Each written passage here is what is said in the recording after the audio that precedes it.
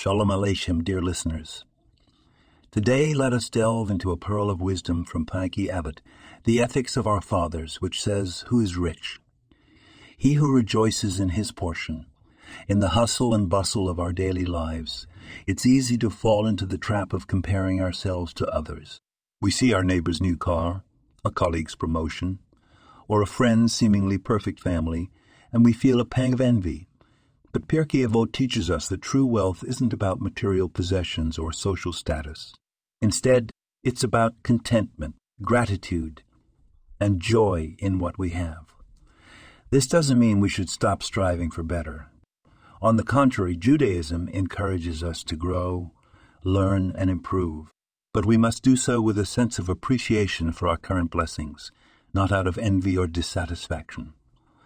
When we rejoice in our portion, we free ourselves from the shackles of comparison and discontent. We see the world with a fresh, grateful perspective. We realize that every day is a gift, every moment an opportunity for joy. So, dear friends, let us strive to be truly rich.